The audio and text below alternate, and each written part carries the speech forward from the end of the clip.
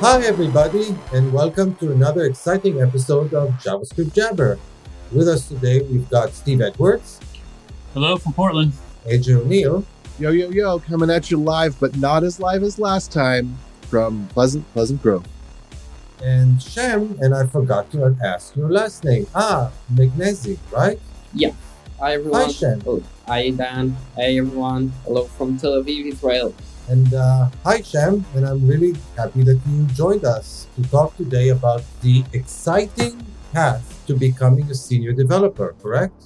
Yes. Thank you for having me. You're welcome. And before we start, can you tell us, you know what, actually, I promised AJ that before everything else, I'll give him a couple of minutes to get something off his chest.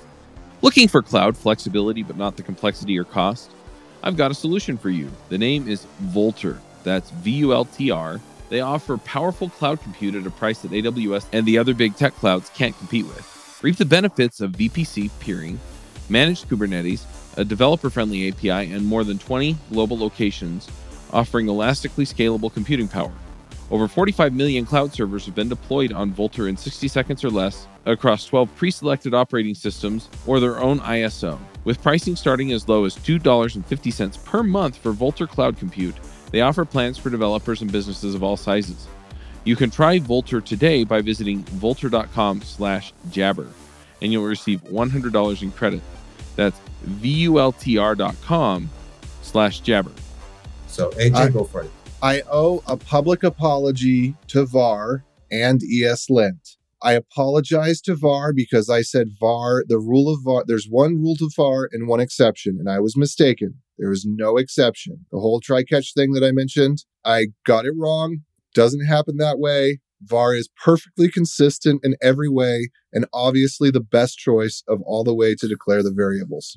My second apology to ESLint, I said something about how I was frustrated with it because it can't even parse JavaScript and it's got to do this Babel thing. And I tried to use it with some sort of async or promises and I couldn't get the plugin to work because something.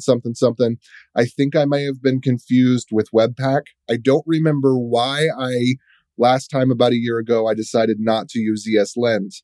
Other than that it's got 1 million dependencies, but they've trimmed that down to less than 100 now. But ESLint, I may actually be switching to it because I tried it again last night, and it seems that all of the features that I need and the things that I want to be able to do with a linter, I think, are now possible in ESLint. So I don't know if that was stupidity on my part or what it was. All I can add is that both at my current employer, Next Insurance, and my previous employer, Wix, we use ESLint. And it's a great tool to enforce consistency in coding style and conventions and whatnot between developers, and also to avoid some of the gotchas that are inherent in the JavaScript syntax. So all in all, I'm pretty much in favor of this tool. But if you want something lightweight, JS Hint, super light.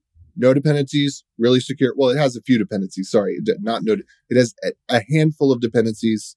Yeah, it's interesting. I was using JSHint before, and then, as I said, when I joined Wix, they were using ESLint, and I think it has to do with the ability to configure it in a way that really matches the style of whomever decided to dictate the style within that organization. Yeah, ESLint can give you the ability to write a custom language, whereas JSHint is really just about JavaScript. The whatever JavaScript happens to be that particular day. Whereas ESLint, you can get really, really nitpicky and you can define a custom language. And now back to our scheduled show. So, hi Shem, and maybe you can introduce yourself and tell us why you're famous and why everybody should, or at least why you should be famous and why everybody should know about you. Cool. Not sure about the famous stuff, but I'm Shem Magnezi. I'm a software engineer in the past 15 years, I say. I started as a backend engineer, did mostly Java stuff, low-level stuff, C, C++, a lot about like behind-the-scenes stuff, processing and data and big data. And after a couple of years, I went to the front-end stuff. I started in mobile, in a couple of startups, in iOS and then Android. And then I say a couple of years ago, something like 5 to 6, I joined WeWork when they opened their tech offices here in Tel Aviv. And then I started my web development. If you count React as the true web, then I started with React, did a couple of years there. After WeWork, I worked in Facebook. And in the past 6 months, I work as a CTO and co-founder of really new startup called Wilco, like the band and like Roger Wilco from Space Quest. In Wilco, we are trying to help software engineers to grow inside their role and become a senior engineer, whatever that means for them. And that's exactly what we're here to talk about today. I will just add that although it seems that on the one hand, nobody really knows what Wilco is exactly about, or at the very least, how it's planning to achieve what it's going to achieve. It seems to be all the hotness, and everybody's like putting stickers of Wilco on their laptops and whatnot here. So it'll be interesting to see what actually happens with you guys. And since your focus is about the senior developer journey, let's talk about that, because I actually saw you giving a presentation on this topic at a recent conference here in Israel, a conference called Reversim, where I also happen to speak. And your session was really popular. And I saw you also got a lot of positive feedback afterwards. So I would be happy to discuss that topic. Yeah, it's great. And let's maybe start from the motivation. Like, what is senior engineer, or what does it really mean? I got to this topic from my experience, like a couple of 5 or 6 years ago when I started at WeWork. In the first week or something, when they introduced me to the team, they say, welcome Shem to the team, is the brand new senior engineer that's joining us. And as one that came from startups, I thought that everyone are a senior engineer, right? Like, title doesn't mean anything for startup. But then I joined a real company, and actually titles and level do mean something there. So define real company just for a second. Yes, you took my question. I was just about to ask the same thing. So I would say, let's talk why WeWork even had some kind of titles or levels. I think this is because they had a couple of engineers that came from Twitter or Facebook or Google. I don't really sure back then who came out with this level system. But in the previous companies, we were like tens or a few thousands of engineers, and no one really came from big corporates or American corporates. And here in Israel, most of the small companies don't really understand what are levels and what are the typical ICs levels. I don't really talk about managers and non-managers. So when you are a small company and you don't have a lot of experienced engineer that came from companies that has these levels, you don't really understand the meaning or the importance of titles or have some kind of path or ladder. That's why I mean real companies. So you were saying that in Israel, in smaller companies, it might be the same case in smaller companies in other countries as well. I just don't know, because like you, I worked at smaller companies, but only in Israel. Titles matter less. More or less, the division is between the founders and the rest, you might even say. But when you do move into larger companies, then titles indeed start to have a meaning. And to a great extent, this has to do with salary brackets, because at the end of the day, you want people of similar, might be capabilities or contributions or whatnot, to be paid more or less on the same scale or range, both for the sake of fairness, I think, and also because otherwise you're afraid that you lose them to other companies. We can also talk about not only salary, but also impact. When you are working in a very small company, everyone are really impactful, everyone on its own way. But there is not a lot of difference on the impact that you can do in small companies where you are a team of 10 or 20. But when you are hundreds, there is a lot of difference between someone that just joined as a junior on the team and someone that is in the company have a lot of experience in specific field, and the impact, two of them may vary. Yeah, it's also an issue of hierarchies because, again, at the end of the day, in smaller companies, everybody knows everybody. So, this guy is really good at that, or that guy really doesn't like to deal with that particular topic. So discuss that with somebody else and stuff like that. In a larger organization, you're obviously not going to be able to know everybody. And in that sort of a scenario, when you understand the hierarchy, the roles, it really provides you with some sort of a guidance in understanding, where people fit in and what is their, what they do within the scope of the organization. And obviously people need that when you just can't know everybody on a personal level. I kind of remember the time where I realized that this is what is actually happening at Wix, my previous employer. When I joined them, they were still small enough that most people within R&D knew almost everybody else. And I realized that this was no longer the case when I went to speak to one of the newer developers and actually told him that he was supposed to perform some task, and he asked why, and I saw that it's that Yaniv said that he should. Now, Yaniv was the VP of R&D, or is the VP of R&D at Wix. And that guy basically said, well, who's Yaniv? And at that point in time, I realized that the company has grown large enough that some people just don't know even the name of the VP of R&D.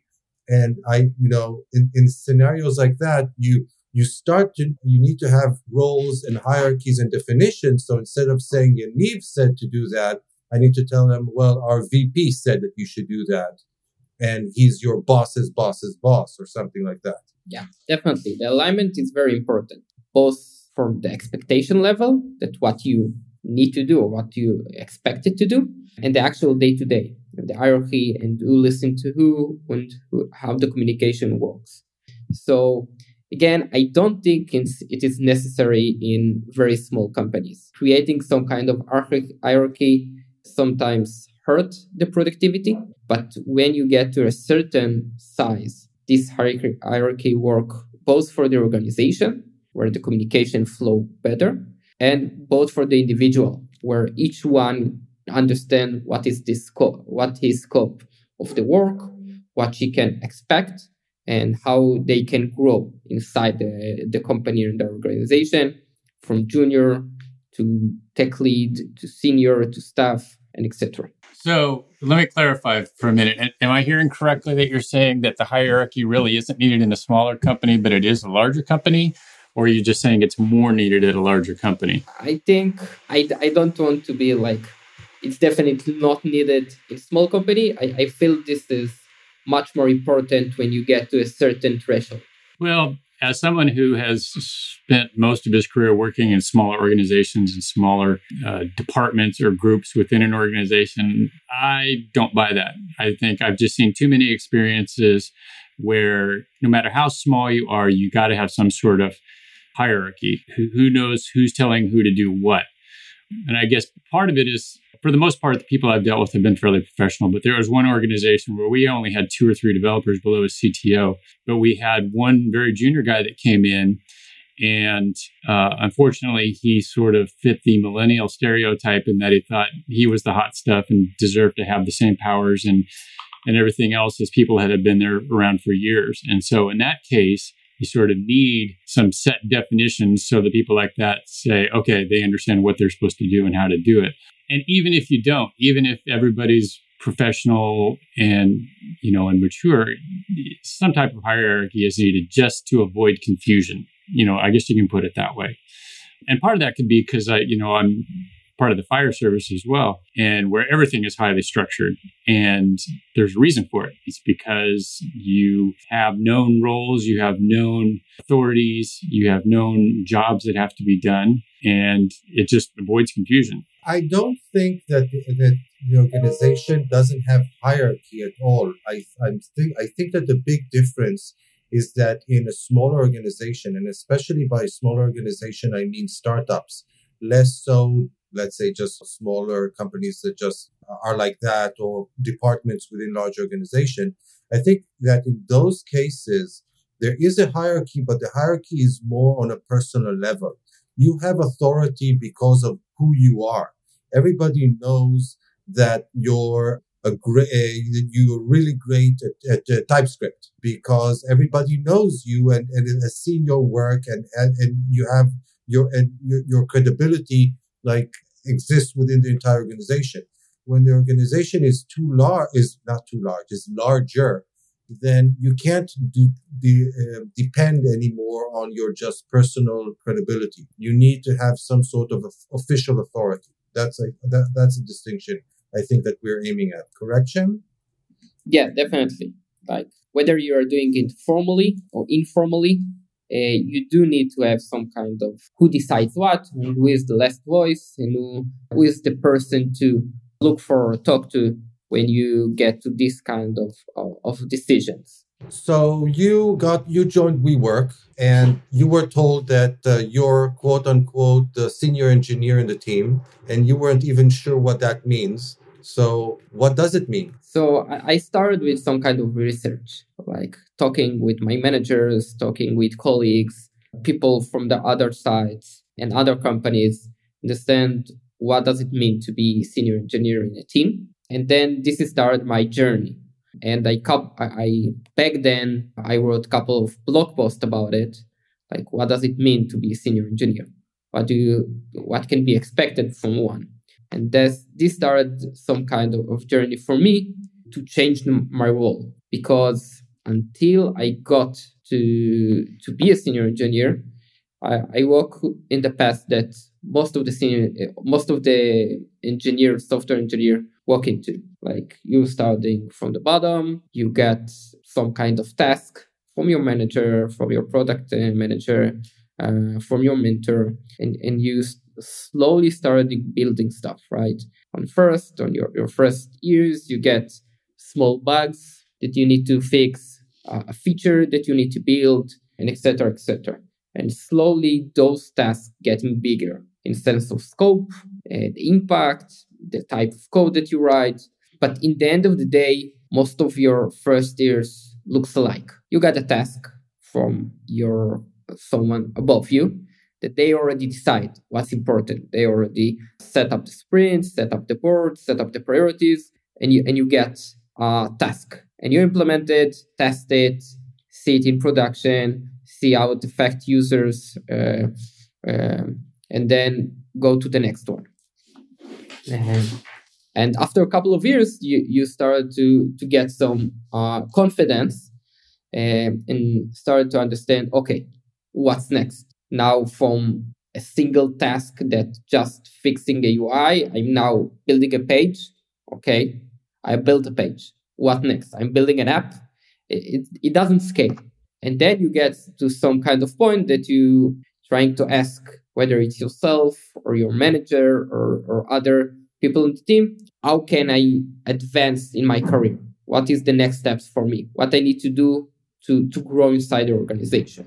Before we go about growing to the next position, I would like just to give my point of view that for me, the big difference between a junior engineer and a senior engineer is a question of trust. It's not trust that in the sense that I think that somebody would try to, convey incorrect information. It's more a trust in that person's ability to complete a task on their own. When it's a junior, my trust level is fairly low. After handing the assignment is going to be very well defined, and I'm probably going to monitor progress a lot more often, and ask questions like, is everything going fine? Show me what you're doing. Can you explain your thought processes, etc. When somebody is a senior, I feel much more secure in handing them a bigger problem without such exact specifications, and expecting them to either complete the tasks on their own, ask questions that are not clearly specified in the specifications. And if they run into some sort of an issue which prevents, blocks them, then to raise the flag on their own rather than just, spin cycles trying to literally being stuck against some sort of a roadblock and not being able to make any progress. So that for me is the big difference between a junior and a senior. What do you guys think about that? I think that's a difference between a junior and a mid-level. I don't think that that's the difference between a senior. So, and I see you're nodding your head, Shem, so maybe I should let you go where you want to go with this, but I'm kind of looking at your engineer growth path slide, and there's this ramp where there's kind of a significant difference between student and junior and mid, but then the difference between mid and senior is long and little slope. Yes, like the independency is of the individual and the amount of tasks that he can take on by himself. It's really crucial for the first part of his career, as AJ put it, from junior to mid. Okay, because as you said, the difference between those roles really depend on how they handle. Like you say, you give them a task or a problem, and now they're gonna handle it. But there is a step or a point in your career where you don't get task or problem to your hands. You are the one that need to go and scout and find the problems. And this point is crucial because there is points in a team or in a manager work where they don't have the time to find the problems that they're going to tackle in 6 months from now or 3 months from now. Maybe because they don't have time. Managers have so many things on their plate. Maybe because they don't have the technical skills, because after all, there are managers that maybe not the most technical expert in the team. So there are some problems that they don't see, whether the managers or the product managers or someone there. And this is the crucial role for the senior engineers, because they know the code so well, because they are expert in JavaScript, for example. And they are the one that need to raise a flag to find those bugs, to find those problems, and to be the ones that prepare the team, prepare the code, and scouting for those problems. And this is the big difference. Like, you get a lot of confidence in the people that will be able to deliver. And then this confidence should somehow become confidence for them to raise flags and show and shout for problems that you or your team don't know yet. And this is how they will change. What you're describing, I've seen in some organizations, I think Google, for example, described as technical leads. People within teams that are don't allocate the tasks, as it were, don't decide necessarily who works on what, or follow the Gantt chart to see progress and stuff like that, but rather decide on the technical solutions. Is that kind of the role that you're trying to describe? It might not be a technical solution. This is what I'm saying. Maybe it will be a process solution. Maybe it will be a product solution. But yes, those are the people that may be outside of the Gantt, or maybe they will take and create some kind of ad hoc team to solve a specific problem that can be via technical solution, but it might not be a technical solution. So I agree with what you said there, in particular about it's about the process, defining processes, because I think that's the big difference between a mid and a senior. A mid is going to get the job done on their own. A senior is going to have developed the what's the right word? Maturity isn't quite what I'm looking for, but the ability to follow a honed process that's going to lead to simpler code and more correct outcomes. So when I think of, the people I think of that are great examples of this in the community, they're the Rob Pikes, the Dave Cheneys, the Matt Ryers, the Douglas Crockfords, despite the fact that Douglas Crockford's not particularly a personable person. But these are people who have a process defined by which they choose to make code decisions, not based on whatever works, but based on what's going to be readable, what's going to be transferable knowledge, what are patterns that are going to make debugging easier. It's the holistic approach of, I guess, the way that I think that Rob Pike summed it up is the senior engineer is the person who focuses on making code transferable between teams. So something like that. I do want to say that in a lot of organizations, the terms senior engineer doesn't necessarily have to do directly with capabilities, certainly not the ones you described. It's just a matter of rank and seniority. So somebody might be defined as being a senior engineer simply when they're no longer a junior engineer, and from the organization's perspective, they stop being a junior engineer after 2 years or maybe 3 years. So it would be great if these kind of titles went along with capabilities like the ones you described, but that's certainly not always the case. Yeah. More cases, for example, that are people that are 5 years in the same team. They know every bit and byte of the code. They know every bug and every product feature and everything in the code. And they are like the expert in this specific team, in this specific code, in this specific system. And they are considered senior or the most senior person in the team. But if they will move to another team, even in the same company, they won't be senior anymore, right?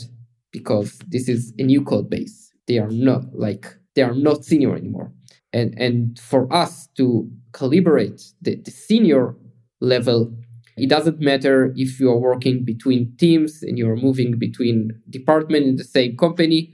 You should be still the same, with the same title, with the same salary, with the same impact. So for me, this is the tool to understand if this is a truly senior title or just some kind of mechanism for the team lead, for the manager to give some kind of a raise or to keep people in the team so they will be able to have the title and won't leave. So how would you differentiate, for example, between a senior engineer, an architect, and tech lead? Yeah, this is a great question because there is place for architect and there is place for someone that is really expert in the team's code.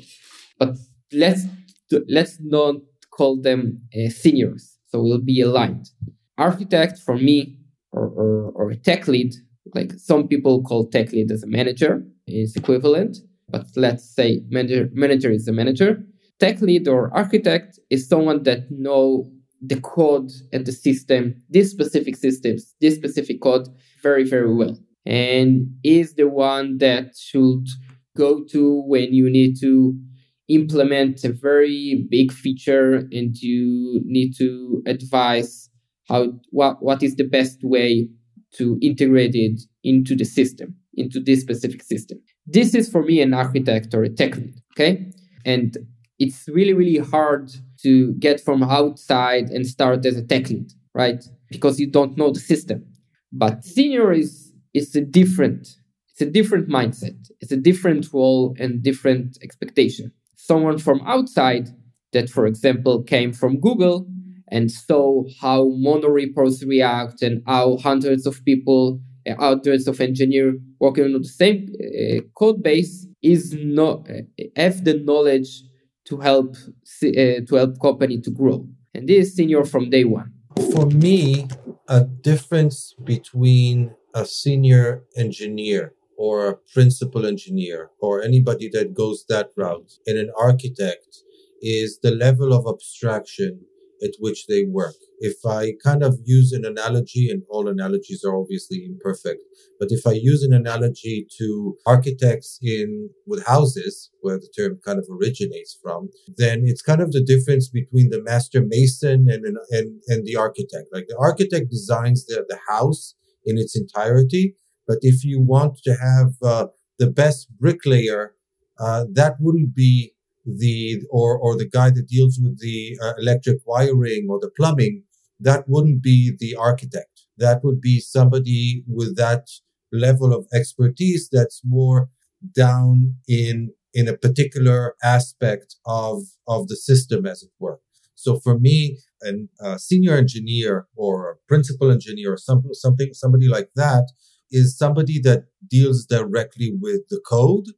An architect might deal with the code, but they should be looking at the system more holistically of like this microservice should be talking to that microservice and we should be using this kind of protocol and stuff like that. Now, obviously, this is a distinction that doesn't always exist. I've seen people that work throughout the entire spectrum. I've also seen organizations that define these things differently because our field is not really a precise one. I know that a lot of people, for example, even just get upset for the fact that we use the term engineers for people who don't have an engineering degree. And I like to remind people that there's a difference between being a software engineer and being and having engineering degree in computer science. One is an academic degree and the other is just a job title. And as a result, these kind of distinctions indeed do become vague when you're trying to compare different companies. When you talk about the school aspect, so at least where I am, computer engineer actually refers to someone who works at the board level, not someone who works at the software level. I think that maybe one of the schools just introduced a software engineering program that sounds to be like the kind of definition that Rob Pike would give as what software engineering is. Because I agree, the terms get thrown around to mean anything and nothing. There's a lot of appropriation and co-opting and trying to make people feel better and politics. But I think it's virtuous to try to set a bar and a definition that is somewhat static and can be measured and can be attained rather than just throwing anything around. And I understand that we're not going to change the way that the majority of companies choose to build their professional ladder. But I think that within the community, we can arrive at definitions that work in order to describe methodologies and levels of education or teaching. You know, that it's just, but this goes back to my whole argument against Kant from last week, right? If you change the definition of something to mean anything that you want it to mean, it becomes a useless word. And at that point, I'd rather not use it. And I think software engineering has a meaning. Yeah, but the reality, and I'll tell you what the main meaning is these days. If you're recruiting a software developer, then many organizations would just use the term software engineer. And that's it. Which is not correct at all. But, you know, again, that kind of goes with the fact that once enough people use a particular term in a particular way, then that effectively becomes a definition of the term.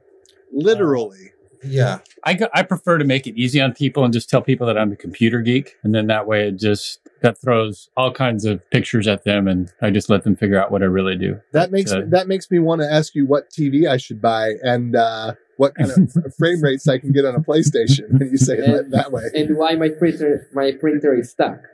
Yeah. I guess I should say software computer geek, not hardware. But yeah, and you were going back to something that I don't remember who mentioned it here, but the concept of ladder and progress. Let's say I joined a company and this is maybe my first job and I'm obviously a junior software engineer, be I an engineer in academic terms or not, and I want to, progress. I want to have a career. First of all, how do I choose to become a senior software engineer? why would I choose to be a senior software engineer, and how do I get there? Yes, I think this is the motivation for starting all this discussion. Because if we remove all titles and remove everything, and we won't put labels on people, so it will be the easiest, right? Because everyone can do anything and everyone can impact the team and build its own tools and go its own path. But I think it's really important for people to understand where they can move forward, how they can move forward, how they can make more impact, make more money, and advance in their career, right? I really think this is important for everyone in the company, no matter if they are engineers or software engineer or product or designers, okay? So I really think this is the main cause of all the discussion of senior came into conclusion. So first, we need to understand that there are two types of advancement in the career of software people, right? There is the natural advancement that most of the companies and people have, is to become someone's manager, okay? And you manage people, and you manage more people, and you manage managers, and etc. Okay, this is the classic pyramid that every department, not just computer, have. Okay? This always kind of amuses me, this progression that a lot of developers choose, because a lot of us got into software because in some way or another we weren't so great with people. So why do we actually want to deal with people instead of dealing with software after investing so much time, learning software and getting away from people?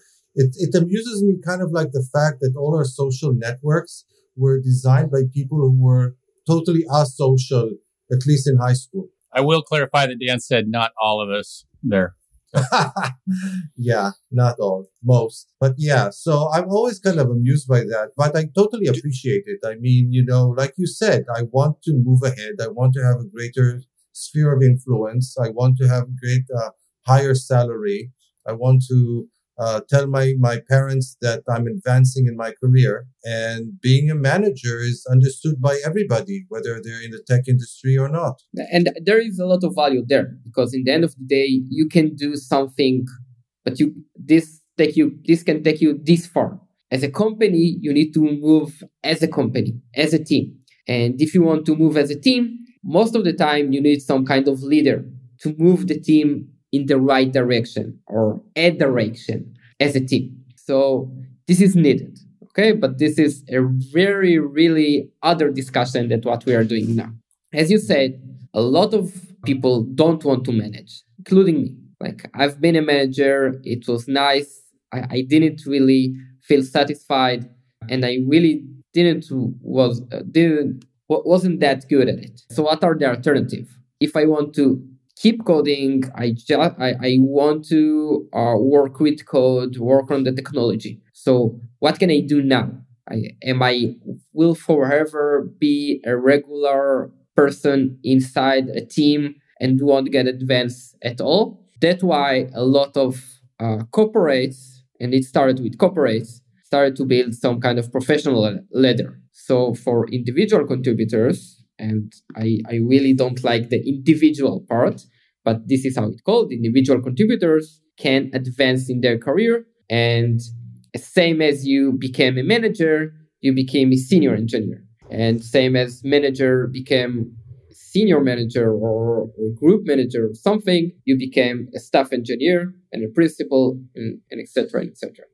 Time is of the essence when identifying and resolving issues in your software, and our friends at Raygun are here to help. Their brand new alerting feature is now available for crash reporting and real user monitoring to make sure you're quickly notified of the errors, crashes, and front-end performance issues that matter most to you and your business. Set thresholds for your alert based on an increase in error count, a spike in load time, or new issues introduced in the latest deployment, along with custom filters that give you even greater control. Assign multiple users to ensure the right team members are notified, with alerts linked directly to the issue in Raygun, taking you to the root cause faster. Never miss another mission-critical issue in your software again.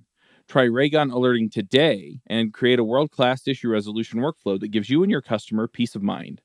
Visit Raygun.com to learn more. Their simple usage plans start from as little as $4 per month, with unlimited apps and users. That's raygun.com to start your free 14-day trial. Before we go more into detail about that route, I do want to say a few things about the managerial track, because like you, I also got into that track, and I went as far as to manage approximately 30 people and realized that I don't like it a whole lot. So I'm not totally adverse to any form of management, but being like a pure manager, at least back then, was not for me. I will say, though, that a lot of people kind of fall into the trap of management. What I'm seeing is that, you're a developer, you're pretty good at what you do, you have kind of a leadership. People perceive you as kind of having leadership skills, so they advance you to a junior manager where you're still pretty hands-on. So you manage a few people, but you may also touch the code yourself. But then let's say you're also good at that, and you get advancing to mid-level management or something like that, and all of a sudden you definitely don't have time to look at the code anymore, and all you do is just managing all the time. Now, you might be pretty miserable about that because, like you said, you may have gotten into software because you actually enjoy doing software, but you don't want to go back in the advancement ladder. Like, people see you in a certain way, and you get a certain salary, a certain degree of respect, a certain position within the organization. Again, with even the way that your family perceives you, or you see yourself, and you don't want to move backward. And what I've seen is kind of the Peter principle, in effect, that you advance along the management ladder until the point where you're totally ineffective anymore, and that's the stage at which you get stuck. So you kind of so fewer people are actually really good at management. They really enjoy it a whole lot. They it comes naturally to them, and they advance into upper management or become senior managers, or maybe start their own company and become managers there. But a lot of people just kind of get stuck as mid-level managers, and people don't appreciate that that's a really risky position, because whenever there's downsizing, whenever the industry takes a turn for the worse, these are often the first people to go, because you need your developers. They're the ones that actually write the code. And obviously the senior managers aren't going to fire themselves. So who are they going to get rid of? Well, they get rid of the mid-managers. So instead of a mid-manager managing 5 people, well, we'll have mid-managers managing 10 people, and we can get rid of half of them. And finding jobs in that situation can be really challenging, because if you've been away from the code for too long, it's really difficult to get back into that game. At the very least, you'll be seen as a junior again, which would be very problematic. So I've seen situations in which mid-level managers are the first ones to lose the job, and then have a really hard time of finding their next position. So that's one thing to remember. Yeah. My joke has always been that those who can do, those who can't manage. But, I've seen those who manage, and those who can't manage teach, and those who can't teach consult. I'm trying to remember the whole progress of things. But, it's been interesting over probably the past year or two. I've seen various blog posts and discussions of people who were in that. They were senior developer, and it seemed like their next step up was to be a manager, technical manager, someone who's managing, and they've done it and realized, I don't want to do this. I want to do the actual, boots on the ground work coding. And so they'll step out of that role and take, I guess, what's considered demotion back down to a senior developer or something like that. So I agree. Manager, you have to want to be a manager in order to be a good one. And not every developer, has those skills, even though a lot of times it seems like the natural progression is, okay, I'm a good developer. Now I'm going to manage people. Well, not necessarily. And there's been a number of people I know that have been managers, but they do everything they can to code as much as they can because that's where their true love is. So I will add to this that you always need to remember that this is a pyramid, right? In management, this is a pyramid. And you get to a specific point, a certain point, when you need someone to leave, to get fired, or something like this. And until then, you're just stuck.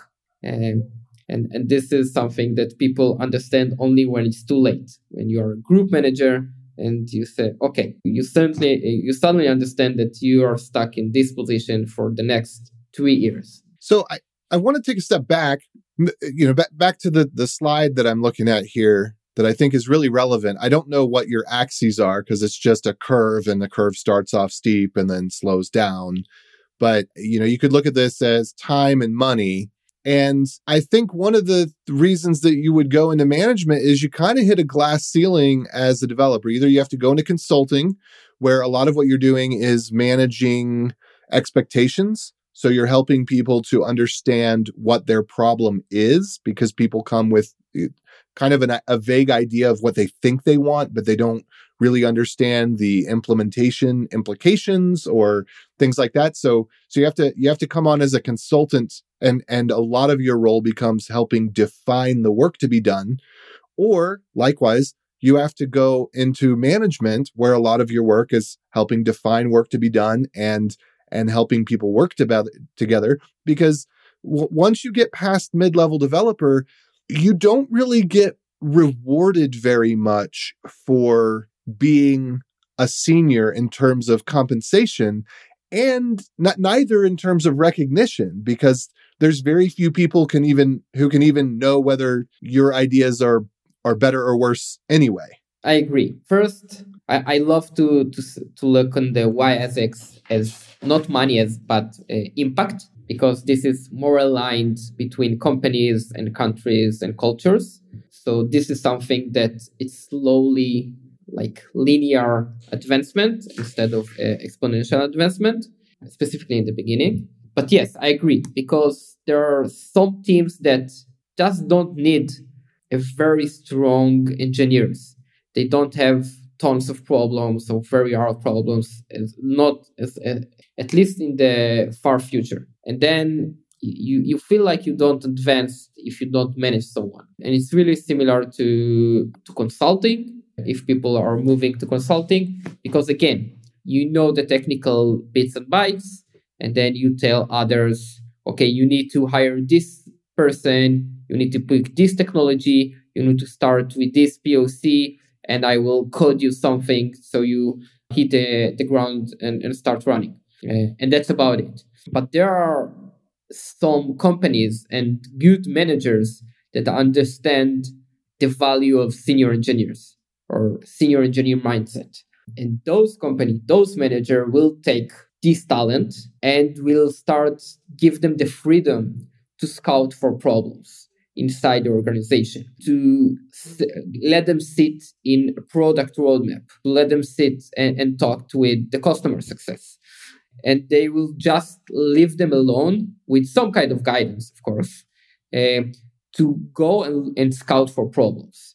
And this is very crucial for each individual to find those good mentors, managers, good culture inside the company. And there are very few. They're getting much more, but it's still very few. And in this graph, there is like a question mark there, right? How do you get there? Because me, as someone that sits inside a team, I really don't know what to do. Like, my scope is very limited. I don't have all the context. I don't have the freedom to go out and ask. I don't know what the company is planned to build next year. So it's really confusing for me when I'm sitting inside the room of the company, of the team, right? I will say that the situation in this regard is much better than it used to be. But before I say that, we will obviously put a link to your presentation in the show notes. So folks, if you're wondering what graphs AJ and Shem are talking about, don't worry. You'll have the link in the show notes and you'll be able to see for yourself. But I think that the situation you're describing is much, much better than it used to be. I think that with so much demand in the tech industry and a growing understanding that the quality of the people that you're able to hire is going to have a dramatic impact on your ability to succeed, I think that a lot of companies these days are starting to understand the value of senior engineers according to the way that you're defining them, and to give them those capabilities and freedoms that you're describing. And if the company that you're working at doesn't give you that degree of trust and freedom, then I'm certain that you can find some other company that will. The question is, how do you find them? Especially from outside. How do you know there is somewhere there that will give you the freedom to do so, and they have the ladder and they have the career for you to support it? So I agree there are more and more companies like this, specifically in Israel. In Israel, we are fairly new, especially in big companies, in big corporates. We didn't have a lot of them 5 years ago. Now we have more than this. But yes, more and more engineers are exposed to those ideas, exposed to this kind of option for them to improve and advance in their career.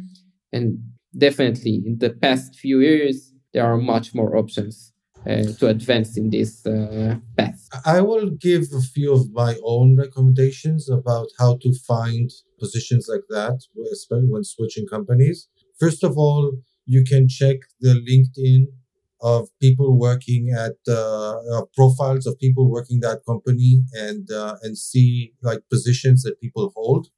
You might also want to see if you recognize some people from giving technical talks at conferences and stuff like that, because that's a good indication that those people are experts in their field and are properly recognized by their company for that. I would also say that when you're interviewed, ask specifically about that. Obviously not everything that will be said and promised in an interview will actually hold up, but you can kind of gauge the response that you're getting. And also the compensation that you're offered will be a strong indicator of that. If the company is willing to give you a higher compensation, that's at least some sort of an indication that they want to make proper use of your capabilities, because otherwise, why is it worth it to them? Now, obviously, again, no guarantees, but if you join a company and it doesn't work out, you can always leave and join some other company. Yeah. And I will also ask, like, what level am I interviewing for? And if it's like a senior engineer, I would say, okay, what should I do to interview for a staff engineer or a principal engineer? And if they have this kind of levels, if they have this kind of ladder, they will say what you need to do, what kind of interviews you need to pass. And if they don't, so this is a big flag for you. I think we're close to wrapping up. Before we do, I want to ask you kind of a last question. Hopefully it's not too big. And it's, okay, let's say that I've decided to pursue this career path. That's where I want to go. I want to evolve as an engineer, senior, principal, etc. I think I know how to find companies that will enable me to achieve that. But what do I myself need to do in order to get there? So I think you need to, we always talked about changing mindset. Instead of waiting for problems to come to your door, to your hands, you need to practice and scout for problems. It's not looking for problems, because problems are not laying out there. You need to dig deeper. That's why you need to scout. You need to talk with your product manager. You need to talk with customer success. You need to talk with even the CTO. I'll give an example. I really think that examples are the best way to understand how the mindset is changed. Let's, for example, say you are working on a team, on the front-end team. You have a fairly big React app that is client render, single page app, very, very regular. And there is nothing like stopping you from implementing the next 4-month features. You are aware of the roadmap. You saw the roadmap kickoff in the beginning of the year, and everything looks smoothly. And then somehow you came across a marketing roadmap and the planning how to get to the market in the next 6 months. And you discovered that you are going to some kind of product-led growth strategy, and the marketing are assuming that your product will have some kind of viral effect. Until now, like, everything is really, really straightforward. But if you are in the room when they are deciding about this kind of strategy, and you already know the system and you have the technical mindset and you know how the system built, you understand that the virality will be broken just because it's a client-side application. And when people will share, they won't have any preview, like SEO preview, titles and images and stuff like this, because this is a client-side application. And each page won't have a different title and different image tag and different description and etc. So by sitting in this room, by being aware to this kind of problem, being aware to this is the direction that the product goes to, you are the one that's responsible to raise flag and say, maybe for this kind of strategy, we need to think about server-side rendering or something like this to tackle this problem. But if no one that know the system, that know React, that know JavaScript, that know the technical aspect, both the technical aspect and the product aspect, if no one was there, you will tackle this problem 4 months after, where it will be too late, right? So that's why I'm saying you need to go and scout for problems that will be 6 months from now, that your product manager won't be aware of, your team lead won't be aware of, your marketing people won't be aware of. And this kind of problem are everywhere. But when you discover those problems, how do you convince other people that they are problems? That's where the fact that you're the senior engineer or the principal engineer comes in. You're supposed to be recognized by the organization as the senior technical person in the room. You might not be the manager. You might not be the final decision maker. You might not be the best one defining the user experience or the product features or whatnot. But in terms of the technological stack, and at the end of the day, this is a technological podcast. I assume that most of our listeners are people who are working in companies that deal with technology. There needs to be a technological expert in the room, and that should be you. Well, that makes it sound to me like the way to become a senior engineer, not just in your processes and your results, but in your recognition, is maybe to switch jobs to get that, because I guess you could by long time demonstrate, hey, I consistently have these good outputs. I consistently have good foresight, but it might take a lot longer to develop that within a company where you're at than just switching to another company and passing an interview that's testing for those sorts of decision-making skills or foresight. I agree. You need to somehow build this reputation within the organization, and you need to start from somewhere. So there comes your communication skills and the mixing between product mindset and technical mindset and a little bit of project management mindset, and above all of them, communication mindset. Because you heard about the planning to go this direction, and your technical mindset came handy and say, okay, we're gonna have a problem a couple of months from now, and then you need to go and convince people. Okay, you go and convince maybe your manager, and then when he's convinced, because he knows you and it makes sense what you say, and they know that you are good and know the system and fairly familiar with JavaScript, and together, and after you convince him, you go and convince his team as his manager. Okay, there is a lot of groundwork to do and convincing to do and building a case and maybe writing a document and maybe send this document to 20 people that someone will be hooked. But yes, you need to build this reputation together with your manager, hopefully, that he will help you to build a case.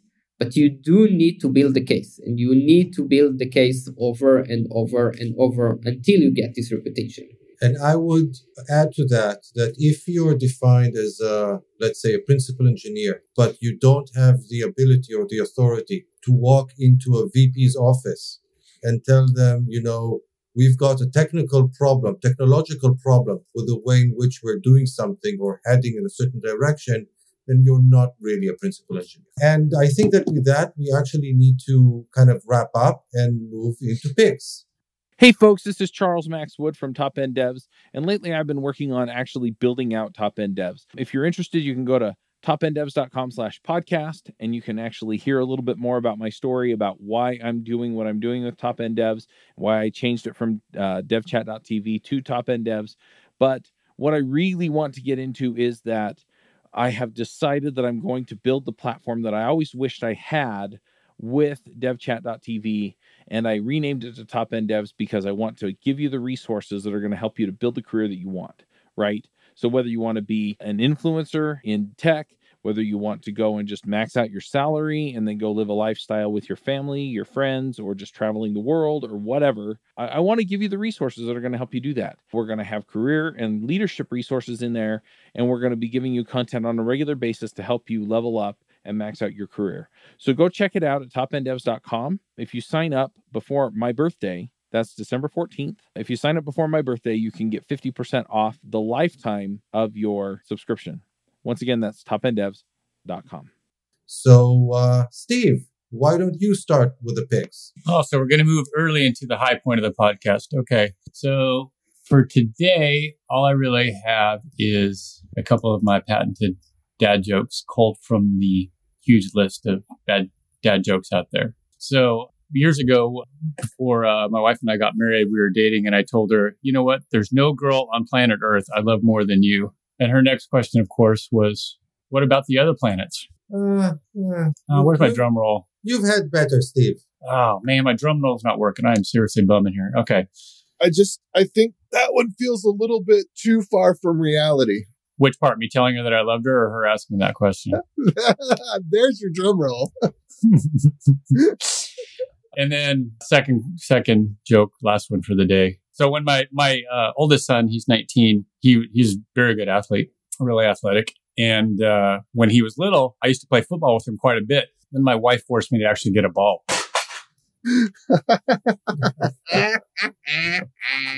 Dang it, my drum roll's not working and I'm seriously bummed. But anyway, those are my picks for the day. Okay, then. Moving along. AJ, what are your picks for us? All right. So first of all, let's see. Let me take a couple of just things from what came up during the show that actually didn't say either of these. So there's somebody created this little code snippet, junior programmer code, mid-level code, and senior code, where it shows different ways of running a function do something with a property object.baz.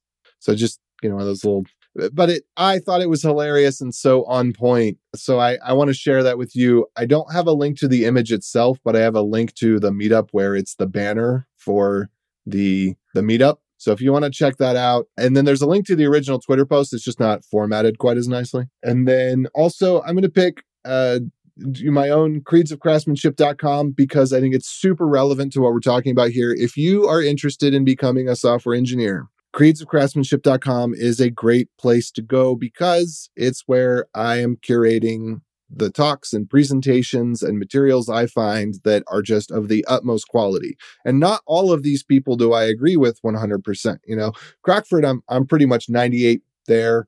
I would say probably the same is true of Rob Pike and Dave Cheney and Matt Ryer.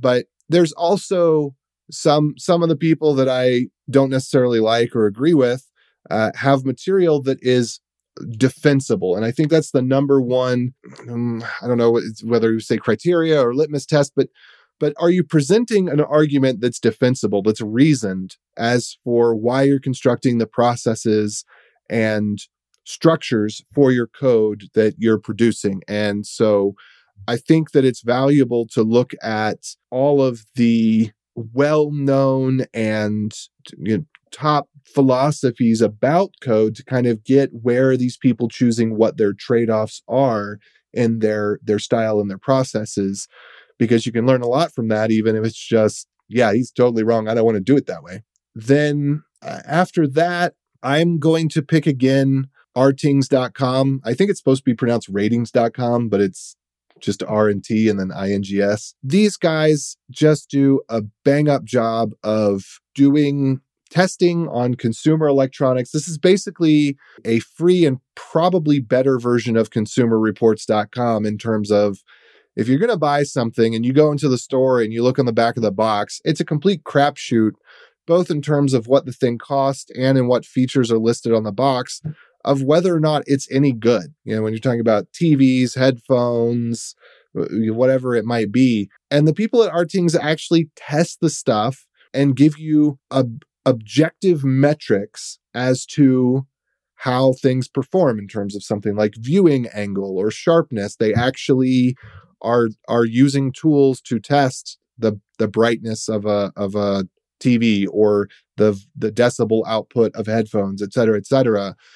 And so you can kind of figure out, well, how do I spend a lot less and get something that is really, really good? Or how do I get something that's actually the best despite what's on the sticker? And my wife really wants me to get the projector out of the living room. She hates the projector screen. And I finally came around to my sensibilities and decided to get a TV instead. And so I used them to make my decision, which happened to be the Hisense U7G, which I think is just best bang for buck in terms of, I can't imagine spending $3,000 for a not cheapo TV, but you know, still, I hate bad screens. I just hate them, especially when you're an Apple snob and you're used to an Apple screen. Going to something that is washed out color and dim and low contrast, you know, if you're an Apple person, you know. If you're not an Apple person, maybe you really don't care if there's a green tint to your screen and you don't notice. But anyway, I really appreciate that website, just because I've used them several times now when making purchases, and I just feel better that, yeah, I'm really getting, it's an imperfect world, but I'm getting the best thing I can without being stupid about spending money. So that's what I got. Cool. Okay, so now it's my turn. My first pick actually has to do both with the topic of our show today and also something that you said in your picks, AJ, and it's actually going to be a tweet that you kind of recently tweeted out, in which you said, and I quote, "React has turned static landing pages into enterprise fizzbuzz. I can't even. And if I could have liked it 10 times instead of once, I would have. Because I've talking about the roles of senior engineers and picking the correct technological stack and stuff like that. I you know, you're totally on point.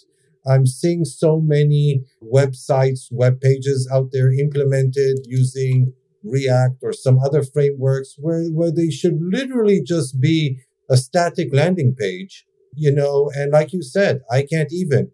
And it's gotten to the point, by the way, that I sometimes think that the technological choices are being made based on how can we recruit engineers to work on that, because we know we can't recruit engineers to work on WordPress, but we can recruit engineers to work on Next.js. So let's do it using Next.js. And I think that, well, I kind of said that in pretty much those words several times on the show. Yeah, I agree. Let's put it this way. React has a reason for existence. But if you're just building a simple landing page that's mostly static, that's not it. Anyway, that would be my first pick. My second pick is the TV show, The Wheel of Time. I recently actually subscribed to Amazon Prime because I don't know how they're priced in the States, but here in Israel, at least, they're very cheap, relatively speaking. So I said, why not? And also they've got an evaluation period. And then I started watching The Wheel of Time. Now, I actually interestingly had high hopes for the series, not because I liked the books, but actually rather because I didn't like the books that much. Or more accurately, I enjoyed books number 1 through 3 or something like that. And then it went downhill very quickly for me, and I basically gave up on it. And the reason was that on the one hand, the setting was very imaginative. The characters were interesting to begin with. and so was the story and the setting and whatnot.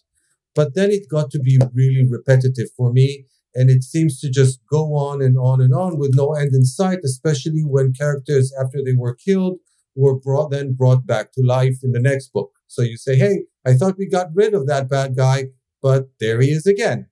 Dang it, yeah, I haven't gone through it all yet. Okay. Anyway, so I was really hopeful that the TV series will tighten up the story, get rid of, extraneous characters and move things more quickly along and, not retell the same thing from 3 different viewpoints. And to an extent they did, but then they went ahead and kind of did it too much. So there's a way in which you tighten up stories, and you do that not by trying to cram in everything, but then giving everything only like a minute, but by actually dropping things that are less important. So if you're going to leave a certain story detail, if you just keep it there for a minute and then move right along, it becomes kind of jarring and disconcerting. And that's the problem that I'm currently having with the series. But hey, I just finished episode 2. I think I'll give episode 3 a chance. But if it doesn't improve, that will likely be the last episode that I watch. It goes up and down. Also, I don't want to give any spoilers, so I won't say anything else. My last pick is going to be a book series that I've started reading, which is called Old Man's War. It's not an excellent book series, but it's highly enjoyable. It's what's usually called hard sci-fi. It's kind of an inverse Star Trek. It's like all the issues that you have in Star Trek, where all the aliens kind of speak English and are exactly the same degree of technological development across the entire universe. So it kind of suffers from the same problem, but it kind of looks at it from an inverse perspective.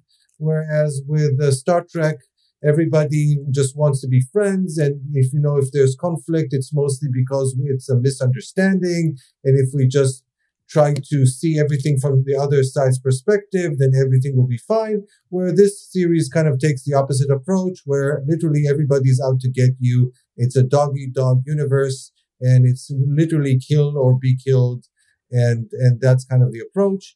Like I said, it's interesting, it's entertaining. If you're looking for light reading, then I definitely recommend it. And those would be my picks for today. And Shem, now it's your turn. I actually didn't prepare anything, but I will shout out for a classic book that I'm currently reading. It's called Thinking Fast and Slow, a famous book from Daniel Kahneman. It's talking a lot about how we are thinking as humans, what are all the pitfalls that we have, why we are all wrong when we are taking a lot of gut feelings. It's very interesting about how humans are thinking. Cool. And Shem, before we wrap up, if people want to get in touch with you and discuss either the topics that we talked about on the show or any other technical subject, what's the best way to find you? Probably Twitter. We'll publish my handler on the podcast description, I guess. If not, it's Shem AG8 with the digit 8. I'm mostly